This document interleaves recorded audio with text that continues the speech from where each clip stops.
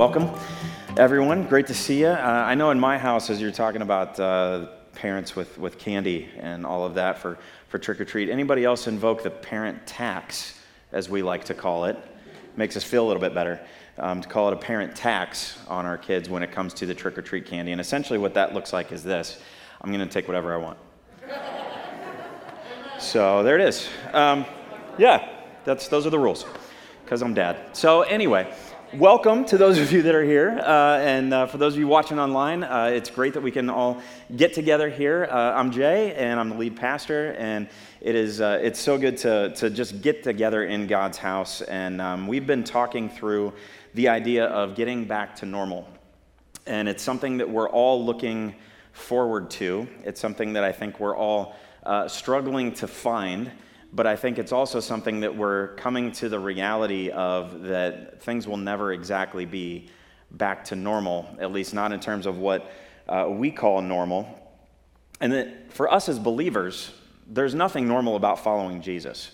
If you follow Jesus for any length of time, you will know that there is nothing normal about following Jesus. And so we've been looking through the book of Acts, the Acts of the Apostles, and a really good way to look at that is the Acts of the Holy Spirit through the Apostles, because the Holy Spirit is just active in every single story and every single page of the book of Acts, and you see the influence of the Holy Spirit in the way that God is just moving through these circumstances, that in every single page of the book of Acts, things are just not normal, because we see the birth of the early church, and we see the struggles and the things that they've gone through, and this week is going to be no different, because we're going to see a story that is far from normal, but at the same time is something that I believe we can all relate to, especially during these times that we've been going through right now, because God is in the business of breaking the cycle of normal. He always has been, and he always will be. It maybe hasn't been as prominent in our lives up until the last few months, but God is always in the business of breaking the cycle of normal. And so as we begin today, I want to start with a question that I think a lot of us have had to look at in some way, shape, or form over the last few months in a way that maybe we hadn't had to look at until now. And it's this: how strong is your faith? How strong is your faith? How strong is your faith? Last Sunday, I had the privilege and exciting opportunity to announce the new storage building that we're going to be putting in the back of the property, and the way that God literally dropped the money in our lap for this building. And it's amazing, and we're really trying to be good stewards of the way in which that building is used for ministry, because everything we do here, it's more than a building. It's a building for ministry and to reach people and to connect people to Christ's community and purpose, and that is going to be just as much a part of that as the rest of Phase 2. But it's amazing when God drops things like that in your lap, and when you have tough decisions that you have to make in life, and you have these hard decisions, you end up asking questions like this. As we sat together as a spiritual leadership team when we started asking questions about whether we were going to build this building back in July, in some ways we asked this question: how strong is our faith?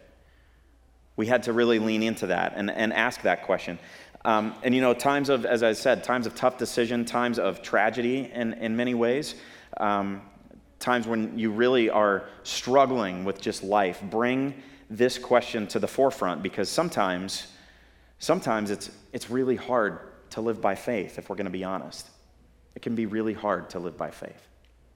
Take a look at this video.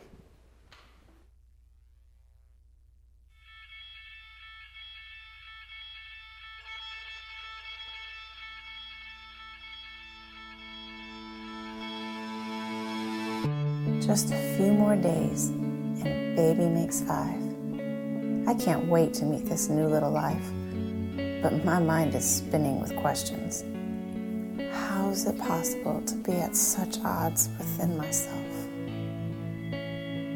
You know the struggles we've had, the sleepless nights, the complications, the medical bills.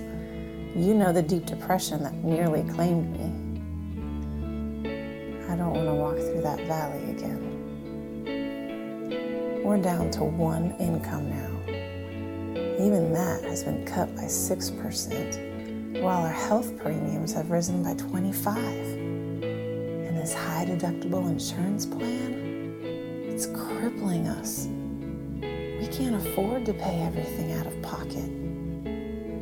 We've already dipped into our savings to tithe, and now that's running out.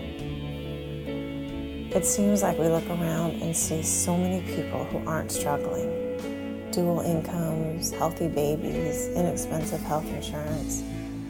Some of them actually have it pretty easy, and they don't even realize it. We try to be faithful with what little we've got, but sometimes I wish we had a little bit more. Still, we have never been without. We've always had food on our table, clothes on our backs, a roof over our heads, and somehow we pay the bills. Thank you for providing for our needs. Help us not to become ungrateful by focusing on our wants. Make us strong, because sometimes it's hard to live by faith.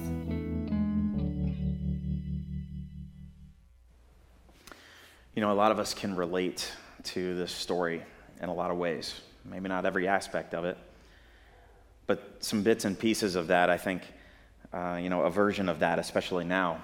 A lot of us can relate to that. During COVID, we've all had to look at this question of faith in one way or another, and maybe we felt locked up, or we felt like we've been hung out to dry. If you have your Bibles, we're going to be in the book of Acts, chapter 12 today.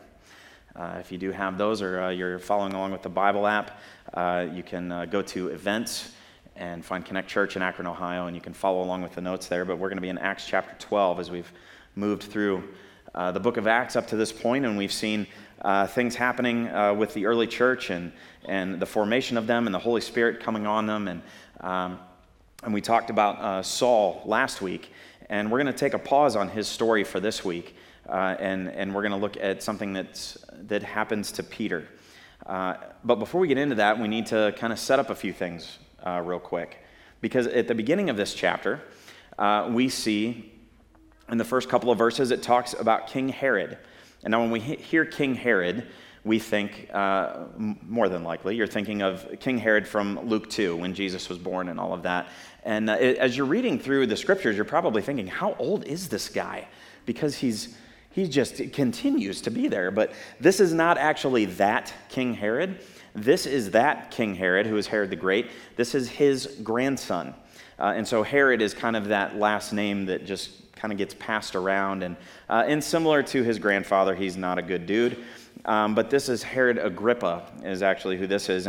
And he's actually Jewish on his mother's side and is never really embraced by the Jewish community. But he's put in a position of leadership, and he really wants to be embraced there by that community. And so that's important for us to understand as we start to see what happens here and why some of the things happen the way that it does. Herod has James in these first couple of verses, the brother of John, son of Zebedee. So this is the brother of the guy that, John, that wrote the book of John. He is killed. Herod kills him. And so this is the first martyr of the apostles. And he's killed, it says, by the sword. And now we don't exactly know what that means, but many of the translations and different, I guess not translations, but traditions that are kind of passed down in terms of what actually happened to him is it's one of two things. He was either beheaded, but there is also some things that are written that say that he may have been sawed in half lengthwise as the way that he was martyred. So these guys were not... All of them except John were martyred, if you didn't know that. None of them fun. None of it in, not that it's ever good ways, but this is the first disciple to be martyred here.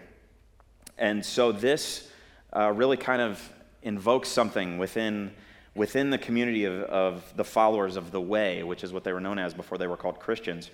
And so Herod decides to go after Peter now.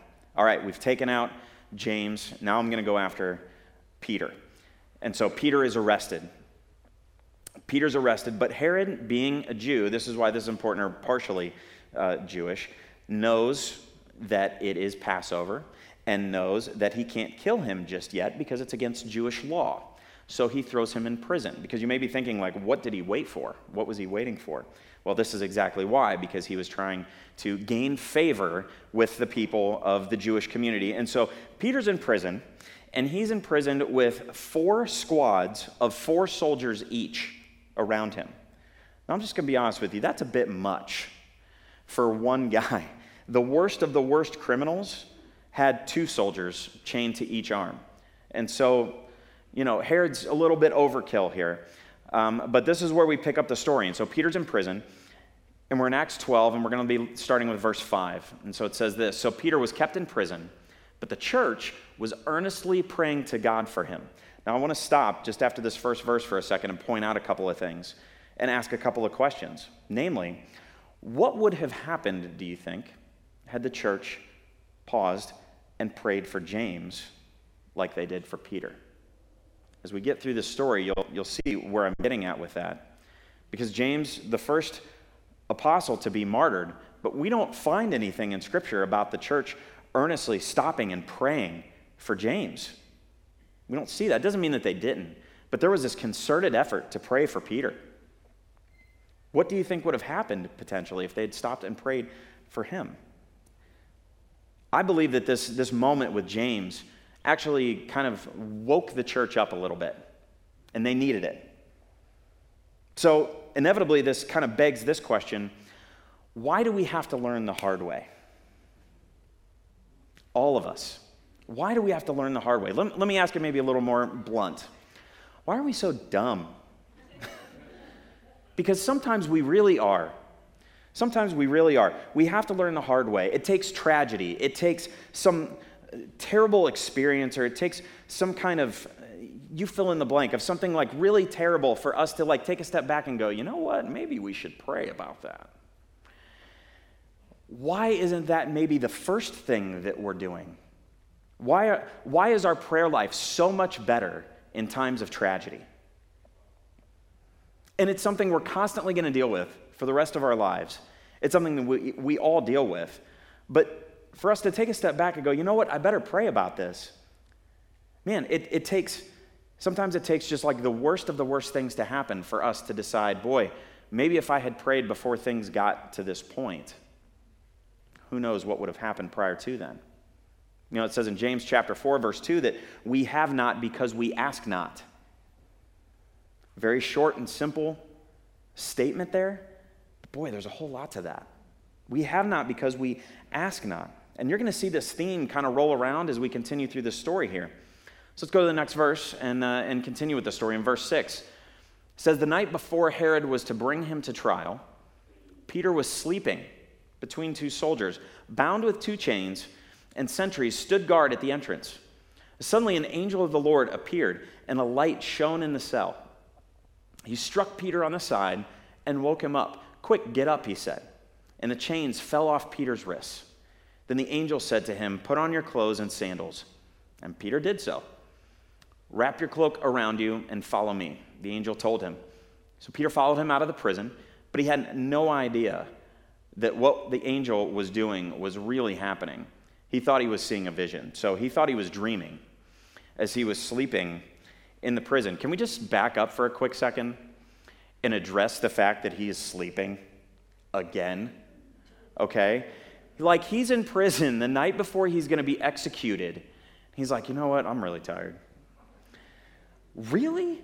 I don't think I would be sleeping. And it's funny because we see this theme with Peter a couple of different times. In Luke chapter 9 and the Mount of Transfiguration, go read that story. I'm not going to explain it right now. But he was asleep like before that happened, like right then and there. And then in the garden, we know that story, in the garden where Jesus says, I'm going to go over here and pray. You guys hang out here and pray. And pretty much before Jesus hits his knees over there, Peter's sawing logs and sleeping with the other guys. And Jesus comes back a couple of times and is like, hey, you're supposed to be praying.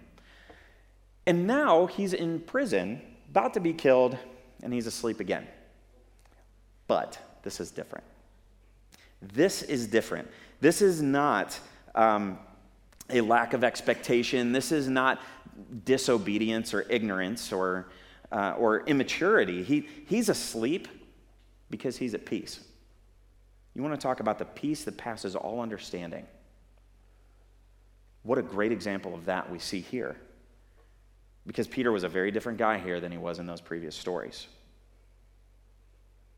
His faith was an incredible thing, and it brought him peace regardless of the outcome.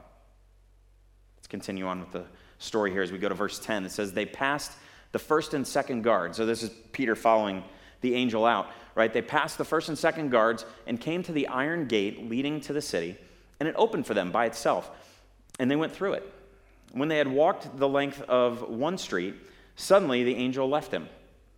Then Peter came to himself and said, now I know without a doubt that the Lord has sent his angel and rescued me from Herod's clutches and from everything the Jewish people were hoping would happen. And so now he's realizing, okay, this actually happened here.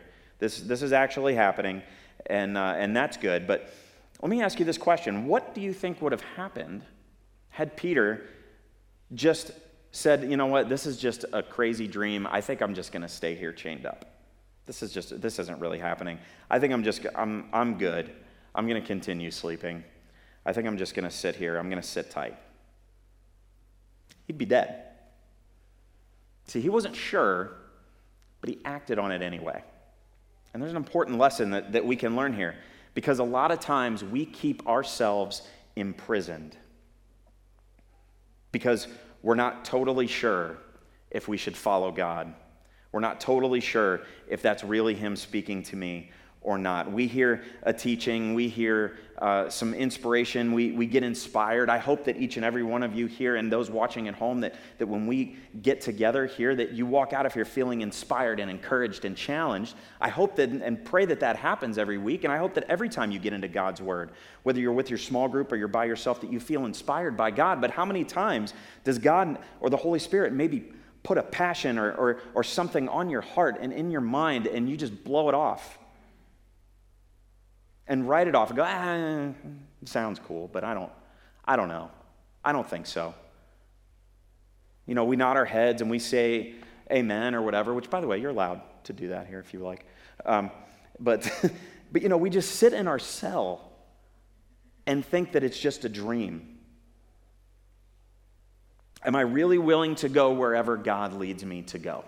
And if I am, I have to be willing to go wherever God leads me to go. Because this world tells us, our culture tells us that we should take it easy. We should just take it, you know what? I think you need to just relax. You need to just chill. Take it easy. But you know what God says? You know what the Word of God says? Christianity says take a chance. God says take a chance. Now, I'm not telling you to just freewheel and just, you know, whatever, any good old thought that comes in your mind, I'm just going to go and do that and all of that. God gives us wisdom and guidance and direction, and there's various other things there as well. But we will never experience what God intends for us until we follow what he lays on our hearts and we step out in faith. We won't. Sometimes we find out that maybe it really just was a dream. Maybe it was just a vision, and maybe we weren't quite seeing that the right way, but I'm sure God is going to teach us something through that anyway. But you know what? That's okay. That's okay. And again, I'm not saying don't use your brain. Don't turn your brain off, because some people go the other extreme and they check their brain at the door. God gave us discernment. He gave us wisdom. He gives us godly people in our life to give us advice. We should listen to them, and we should listen to what God is showing us, and we should put all of those things together. I like to say it this way. God never gives us the flashy sign that says go. We're always looking for the, go, go this way. And God never gives us that flashy sign. What he does is he gives us puzzle pieces in our life, and he gives us those puzzle pieces. And when we can have the wisdom and discernment to put those things together, we realize that that's either the big flashy sign we were looking for, or maybe it's a big old stop sign. But he never really gives us the one big flashy sign. Look at this verse in Proverbs chapter 14. You're going to be like, what in the world when I read this? But just stick with me for a second. This is Solomon wrote this. Without oxen, a stable stays clean, but you need a strong ox for a large harvest. Let me tell you what I'm getting at with this. You might be able to sit there and say, you know what, I've never followed a dream. So therefore, I've never messed up. I've never messed up because I've never really followed a dream that didn't pan out. So you see, my stable is clean. My floor is spotless. Well, congratulations.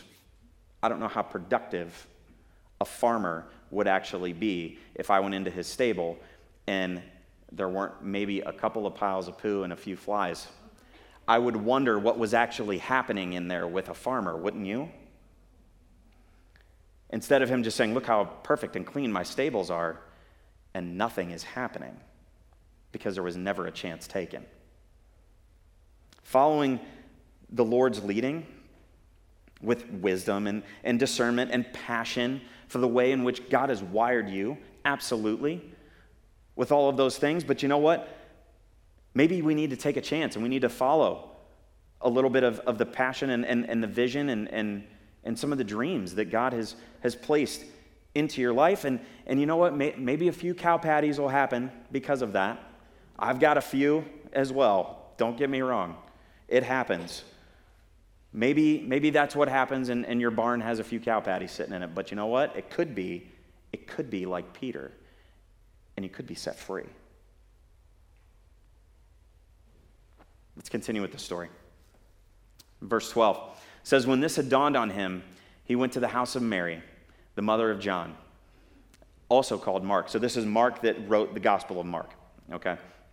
And so Peter is going to basically the community from the church. He's kind of going to a small group house, all right, where many people had gathered and were praying. And Peter knocked at the outer entrance, and a servant named Rhoda came to answer the door. And when she recognized Peter's voice, she was so overjoyed that she ran back without opening it and exclaimed, Peter is at the door. You're out of your mind, they told her. When she kept insisting that it was so, they said, it must be his angel. But Peter kept on knocking. And when they opened the door and saw him, they were astonished. Okay, is it just me, or does this read like an SNL skit? I mean, honestly, like they're praying for Peter to get out of prison. And he's like, guys, I'm here. And they're like, no, you're crazy. Well, let's keep praying. Come on. Like, he's right there. He's right there. You know, we see community at the heart of this story again, over and over. We see that through the book of Acts. We see community here. We see the Holy Spirit empowering and moving through this, which is awesome. And here's just a quick reminder for y'all. Neither of those things have changed since then, by the way. None of those things have changed. But I want you to notice that they didn't believe it. I'm sure you noticed that. They didn't believe it right at first. And so we have to ask this question, why are we surprised when God answers prayer? Why are we surprised? But we are, aren't we? We are. We're a lot more like those people and like the girl that runs to the door and then doesn't answer it than we want to admit. Maybe it's a lack of faith. Maybe it's that we're more focused on the what than on the why. Maybe we have a lack of expectation. Maybe we have a lack of expectation for God. But you know what? The Lord responds to prayer. The Lord responds to prayer even if it's not accompanied by a great deal of faith. The Lord still responds to prayer. And if you have faith enough to just pray, things can happen. Things can happen. You take a chance on the vision that God gives you, and doors can open. It may not be the way that you expect it to be. In fact, it more than likely won't be. But just ask Peter. Doors open. See, there's this quote from Max Lucado that I keep thinking of as I'm reading through this. When we work, we work.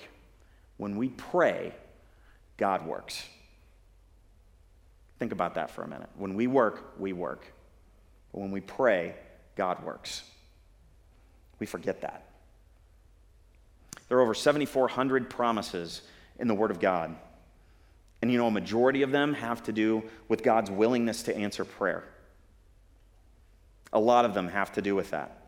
Jesus said in Luke 18 that we should pray and never give up. Our life needs to be a life of prayer. We need to begin and end with a defining aspect of our life should be that we have a prayer life. We talked about that months ago. And so here's the question that we need to ask ourselves. Am I more like Peter or like the people praying for Peter? Am I more like Peter or am I more like the people praying for Peter? We need to be aware and expectant for God to move, for when he does move. And you know what? I can relate to the people praying if I'm going to be honest with you, and I'd be willing to bet you can too. If we're going to just be honest with ourselves, I find myself and have found myself praying a lot like those people at various times. They're praying intensely, they're praying, fervently and really asking God to move. But they weren't sure anything was going to happen. Really deep down, they weren't really sure anything was going to happen. And this story shows us, this may be surprising for you to hear me say this. That's okay. We shouldn't stay that way, but it's okay because God was still moving in the midst of that. Because a moment like this, how much more do you think the faith of those people grew after that moment? How much more expectant do you think they were moving forward and really understanding the power of God after a moment like that? Peter would later write this in 1 Peter chapter 3. He said, "For the eyes of the Lord are on the righteous, and his ears are open to their prayer. But the face of the Lord is against those who do evil." I feel like Peter might have been thinking about this experience as he wrote this years later, because the eyes of the Lord are on the righteous, right? Is what it says here. That's why Peter had peace. The eyes of the Lord are on the righteous. The ears of the Lord are open to prayer. That's why the church could pray. And then the face of the Lord is against evil. And quite frankly, if you read a little bit further on, that's why Herod was about to die, because he did at the end of the chapter. The Lord took him out. Matthew 17, Jesus talks about having faith. And he's talking to his disciples, and he's talking about having faith and having the faith of a mustard seed. And you may have heard this analogy before. I'm sure a lot of you have, but I don't know if you really know about the plant that Jesus was really referring to, because I'm sure you know mustard seed's it's like that. Even if I was holding it, you wouldn't really be able to see it. So just pretend. So it's like that big. And if you were to plant that, it would grow into what's actually called over in Israel the kind of mustard plant that grows. It's a black mustard tree, but it's kind of a bush, but it's kind of a tree. And it grows into this 15-foot wide by tall, huge, thicket almost. And the birds can nest in it, and animals nest in it, and all kinds of stuff from one little tiny seed. And that little tiny seed changes the entire landscape of wherever it's planted, because it really kind of takes over. It kind of takes over everything over the course of time. It takes over that whole area. A tiny bit of faith can make a huge difference and change the landscape. It can make a huge difference and change the landscape in ways that you can't even imagine. So let me put it this way. Maybe you feel like you're in prison. The things that are going on in your life right now, you feel boxed in. Like nothing is happening in your job, like nothing is happening in your life or your family, your life circumstances. Life just has you chained up, chained down. Let me just encourage you to cling to the hope that we have in Jesus and to pray anyway. Pray anyway. You may be, if you're being really honest with yourself, you may be in a place where you're going, you know what, prayer just feels worthless right now. I'd be willing to bet that there's more people in this room and watching online that could say, you know what, I can relate to a moment like that in my life too. Let's just call it what it is. Let's be honest. But you know what? It's not.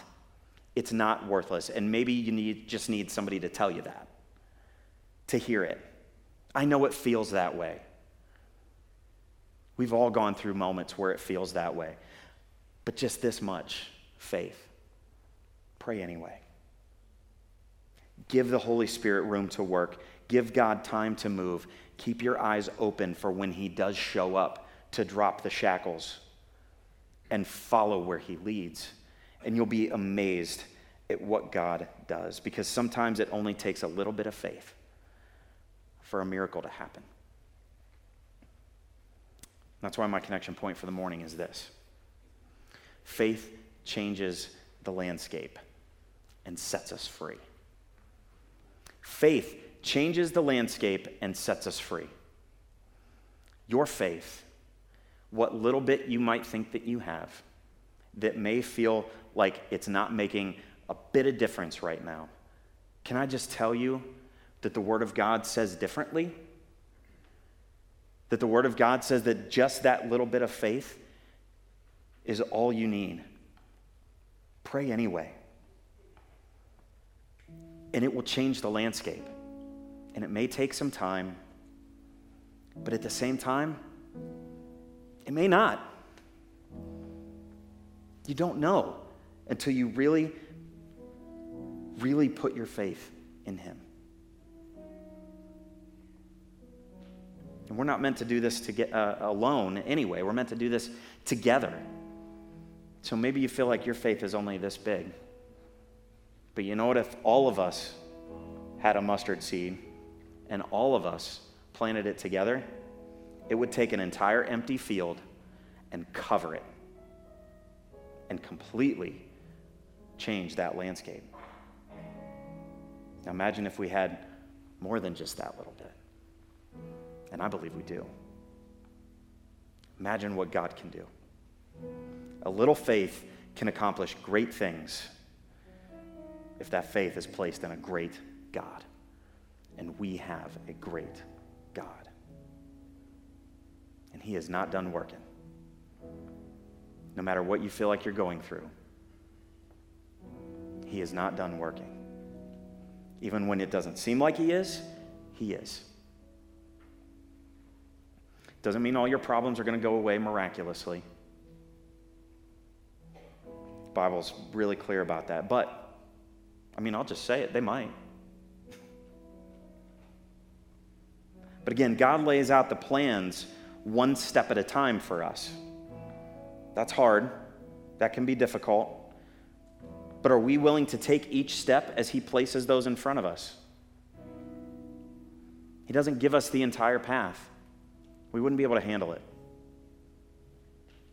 We need to have faith in the one who is bigger than whatever it is that you're dealing with right now, and to know that he's not surprised by anything that is going on in your life, and that he can change the landscape. It might be through something tiny in a way that makes a big, big difference. Will you stand and bow your head? And I want to just pray as we continue to worship here.